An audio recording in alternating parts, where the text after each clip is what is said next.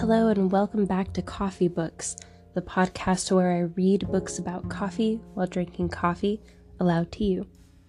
We are going to continue on today at the top of page 72 on the section about grinding in the book Coffee, A Connoisseur's Companion by Claudia Roden. Grinding. To this day in the Middle East, pounding in a mortar, preferably wooden and with a stone pestle, is the method used to pulverize coffee. There is a beautiful song which traditionally accompanies the professional pounders, its rhythm easing the monotony of the affair. Generally, though, a long, deep groan emitted by the pounder at every blow of the heavy pestle, wielded in two hands, is the sound that you hear. Riyad Savarin, experimenting with pure mocha beans, took it upon himself to establish which method, grinding or pounding, was to be preferred. He tasted coffee made with equal quantities of the two, and also submitted them to eminent connoisseurs. The unanimous verdict was that the coffee with the pounded powder was clearly superior to that made from the ground beans. Anyone is at liberty to repeat the experience. For me, an electric grinder has proved less tiring and equally effective, though I cannot achieve as fine a pulverized flour for my Turkish coffee as my coffee shop does. Many grinders exist on the market today, ranging from the old-fashioned hand grinders, which are coming back into fashion, to the electric ones that cut rather than grind. Most are equally efficient. As soon as the tiny cells of fibrous tissues which make up the coffee beans are laid open, the precious aromatic oils and gases are released. Since the body and flavor of coffee are ground out, not boiled out, the quicker it is brewed after grinding, the better. In choosing a mill, make sure that it is possible to adjust the coarseness of the grind over a fairly wide range. Most electric ones have whirling blades like a blender, and the degree of fineness is determined by the length of time the blades are allowed to cut. A few models are real mills, like electrically driven versions of hand grinders, and on these, the fineness is set by turning a wheel or screw. The degree of fineness you want depends on your method of brewing and the length of your brewing cycle. The finer the grind, the more the coffee is exposed to the water, the greater the yield, and therefore the shorter the brewing cycle required. A powdered or pulverized coffee as fine as flour is used for Turkish coffee, where murkiness is not considered a disadvantage. It gives the maximum yield but loses some of the aroma in grinding. It is too fine for any of the other ways of making coffee. Very fine, like cornmeal, is used for the drip and filtration methods when paper filters are used. The fine ground yields well and slows down the flow of water. A pulverized one would clog the filter. Any murkiness is banished from the liquor by the filter. It is also used for the Italian espresso, though small stovetop espresso machines, such as the Mocha Express, work better with a very slightly coarser grind. Like powdered coffee, a very fine grind is more economical because of its high yield. Fine, like granulated sugar, is used for drip pots, the French press or plunger, cafetiere, and the Italian Napoletana pot with small perforations in the filter. It is also used in the vacuum method. Medium is for coffee made in the jug by steeping to ensure that only a clear liquor is strained into the cups. More is needed as the oils are less accessible to the water and the yield is smaller, but the aroma has equally been better preserved for the brew.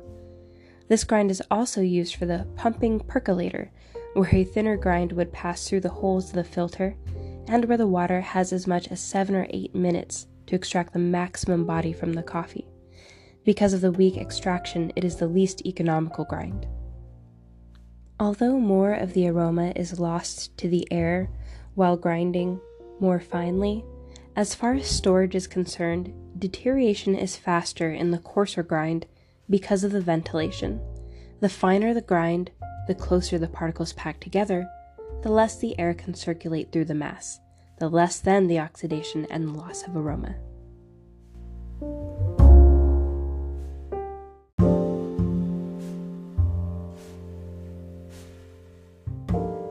Decaffeinated coffee.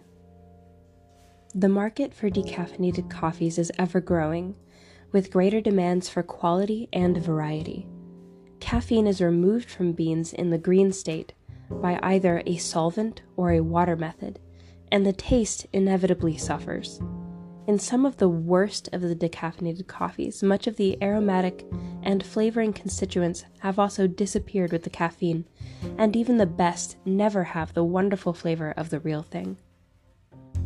In the solvent method, green beans are usually steamed to soften them and open their pores, then soaked in the solvent that dissolves the caffeine.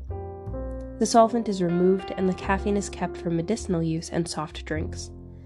The beans are steamed again to remove the solvent residues, then dried. Since 1975, following a scare that the solvent trichloroethylene could cause cancer, manufacturers have generally used methylene chloride, which has not been linked with any disease. However, the European community will be banning it from 1995 because it contributes to the depletion of the ozone layer. It will be replaced by other environmentally safe solvents. Several plants have already switched to ethyl acetate, a solvent obtained from the fruit. Because this is organic, the process is called natural. In a method in which the solvent never touches the beans, these are soaked in hot water for several hours until they release the caffeine and coffee oils. The soaking water is run into another tank and combined with the solvent which absorbs the caffeine. The solvent is then separated out and the water with the coffee oils is returned to the beans so they can reabsorb the oils. An entirely solvent-free method, for consumers worried about potential health hazards of even the minutest trace of solvent, is a water-only process. The green beans are soaked in very hot water. The caffeine is removed from the water by percolating it through charcoal. Then the water is returned to the beans, which reabsorb the flavor constituents. Another method soon to come on the market uses coffee oil to extract the caffeine. In yet another, beans are soaked in compressed carbon dioxide, which in its liquid form combines with caffeine. There is no general consensus in the trade about which method is best, although most feel that the one using methylene chloride produces the best tasting coffee.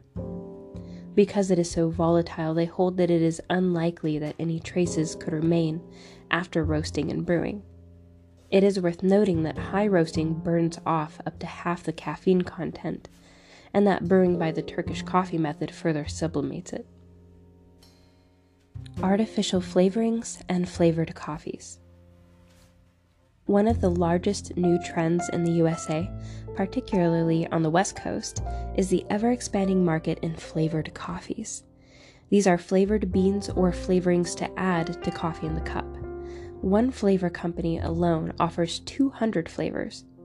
The big sellers are vanilla, chocolate, amaretto, Irish cream, caramel, bitter almond, praline, cinnamon, raspberry and chocolate mint, coconut, fudge, and toasted hazelnut. Many of the flavorings are artificial. Some are natural but are combined with an alcohol and glycerin base. Most have a chemical smell and an unpleasant aftertaste. Yet, the consumer response has been amazing. Opinions about flavored coffees in the trade vary between those of purists who will not sell them and see them as a negation of what good coffee is about, and the views of those who have succumbed to selling them, maintaining that if people really enjoy something, they should be allowed to have it, and that flavored coffees provide an introduction to the quality coffee market to people who would otherwise not set foot in a specialty store. And we will leave off there today at the end of the section titled Artificial Flavorings and Flavored Coffees. We'll begin again next morning at the top of page 76. Thank you for listening and have a great day.